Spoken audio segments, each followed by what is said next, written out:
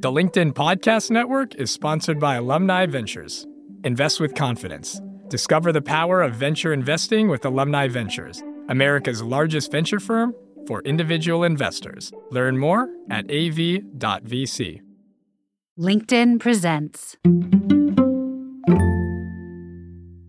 There's often this assumption that you have to wait till life calms down to enjoy things, to achieve your personal goals, to even relax and have some real fun. And I don't think that's the case. I think that even in the midst of the job craziness, the family craziness, everything that's going on, you can truly be looking forward to an average Tuesday.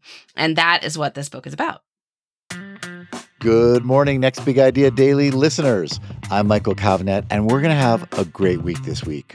Why am I so confident? Because my guest this week is Laura Vanderkam, best-selling author, TED Talker, time management guru, and she's going to offer us a masterclass in planning and executing the perfect week, this week and all your future weeks.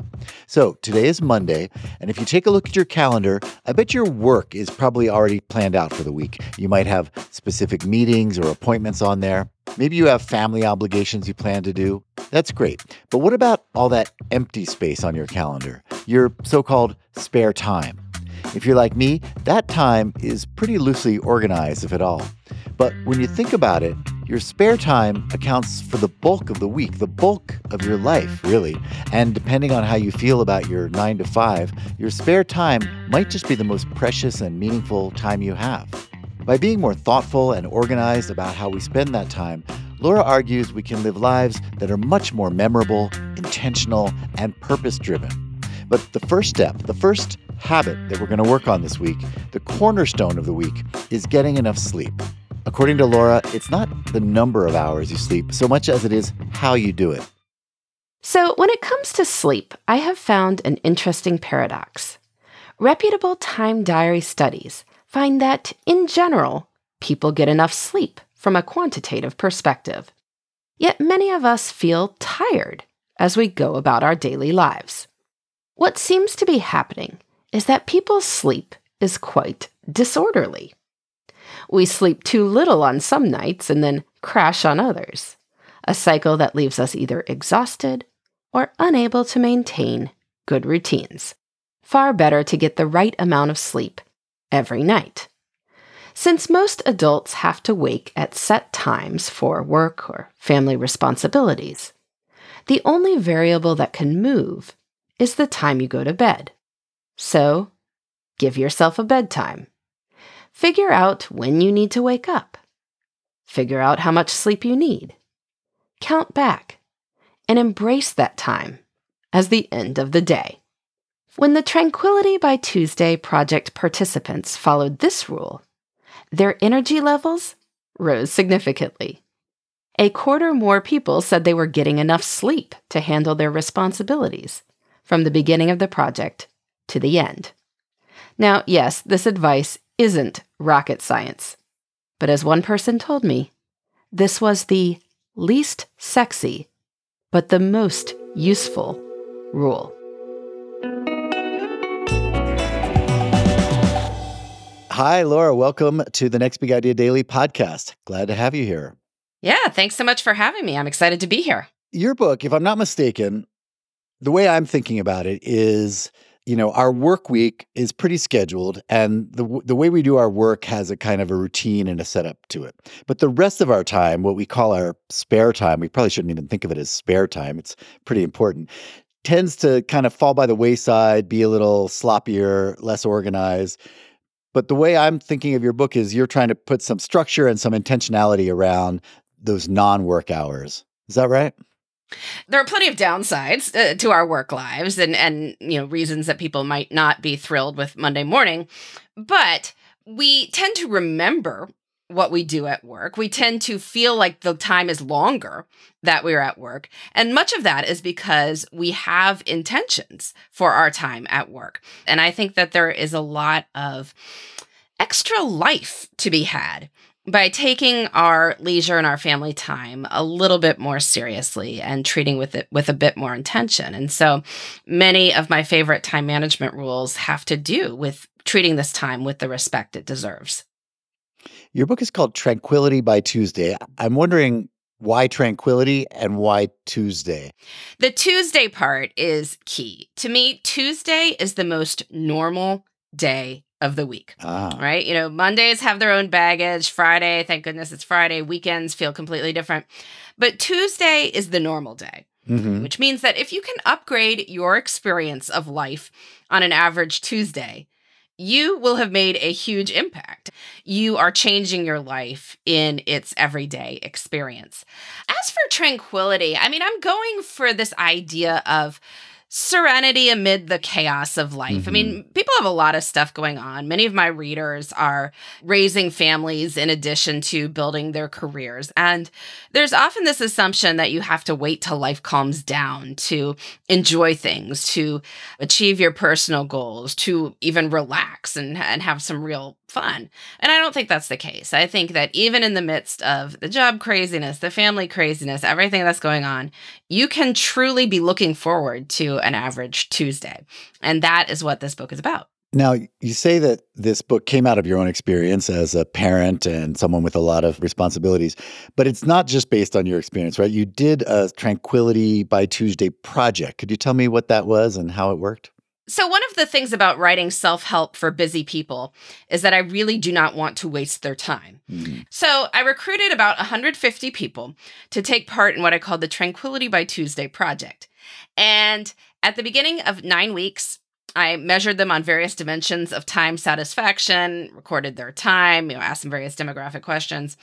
They would then learn a rule every week for 9 weeks. And I am happy to report that people felt significantly more satisfied with their time at the end of the 9 weeks than they did at the beginning. They particularly had huge jumps in how satisfied they were with their leisure time and on questions of things like, not wasting time on things that they didn't care about. And these are all very busy people. The majority were working full time. The majority had kids at home. So it didn't really suggest that they had a ton of wasted time in the first place. Yeah. But even so, they saw pretty big leaps in their sense of satisfaction about this. So I was heartened to see that. And many of their comments, about the challenges they faced and what they did to deal with those challenges, that makes up the bulk of the book. Okay, well, let's talk about the first big idea that you focus on, which is that you need a bedtime. And before we talk about the bedtime specifically, let's just talk about sleep for a moment. Why does sleep matter? Well, it's foundational. Everyone knows it's simply harder to make good decisions. It's harder to be in a good mood. It's harder to achieve your goals if you are sleep deprived. Yeah. But the key thing here is this is a slightly different approach than I think a lot of people are. They're just like, you need more sleep. And people are like, yes, everyone needs more sleep. If you track your time, most people who are not chronic insomniacs do, in fact, get enough sleep. Yeah, that's surprising. You bring that up in the book, and I think a lot of people assume that we're all a bit sleep deprived. Well, because you are some days. I see. Right? So what is happening is some nights you are skimping, some nights you are crashing. So you are not, in fact, not sleeping enough. It's just that it's disorderly. And so this idea of giving yourself a bedtime is about getting enough sleep, but getting the amount you need every single night, as opposed to skimping and then crashing. The word bedtime is something we often associate with children. And I think that's part of my struggle with this. I know that I should be doing this, and I do get enough sleep many nights, but I do struggle with consistency. And partly there's this sense that adults stay up late, and when you're a kid, the most exciting thing about being an adult you can imagine is, they probably stay up all night. They don't have a bedtime, and there's something, as we grow up, we often resist that idea. And I find that in myself, even now as a hopefully full-grown adult, I sit there and I know I should go to bed, but there's something in me that just wants to do one more thing or watch one more thing. And I feel like it can be hard to baby ourselves in that way, to treat ourselves as the children that sometimes we need to be treated like, who need to go to bed on time, get in our PJs and hear a little bedtime story or whatever it takes. Do you think there is some psychological resistance to this bedtime idea from some people? I do. I think partly it's, the childhood rebel thing, like, no, you can't make me. But there's also just that what's often happening is if you're not careful about it, you can feel like you haven't gotten enough me time until the end of the day. And that is the time that you more have control over. You've been doing stuff at work, you come home, if you have family responsibilities, your chores, whatever else. When that is all done, then you're like, okay, now I can have my time for myself. Who wants to stop that, right? Like, you don't want to keep going. It's like, oh, this is the good time. Like, I'm going to stay up late. Now, again, you don't actually get more time because your body will make that up somewhere else. But at the moment, it can feel good. A lot of what I want people to do, and many of the things I work with people to help them do, is to figure out me time that isn't at 11 p.m. Because there are all sorts of ways you can change your schedule to do more of the good stuff while you are still awake.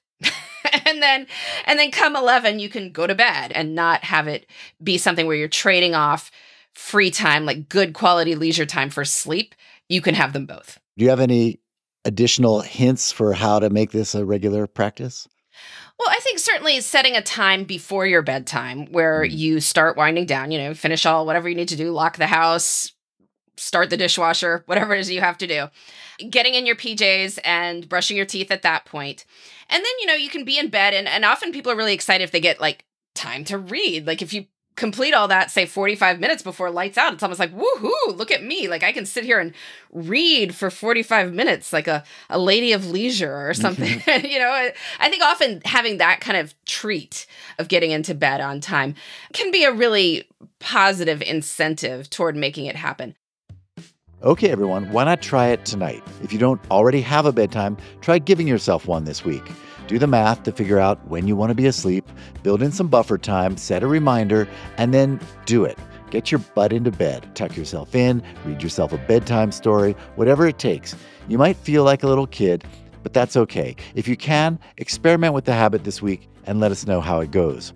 Then come back tomorrow rested and ready when Laura will explain how we can build big and small adventures into every week. Not only does her system promise to make your life more fun, it might actually help you live longer. If you'd like to hear that advice today, go ahead and download our Next Big Idea app. It's full of thousands of life hacks from big thinkers like Laura and Adam Grant, Susan Cain, Dan Pink, and hundreds of others. I'm Michael Kovnat. See you tomorrow.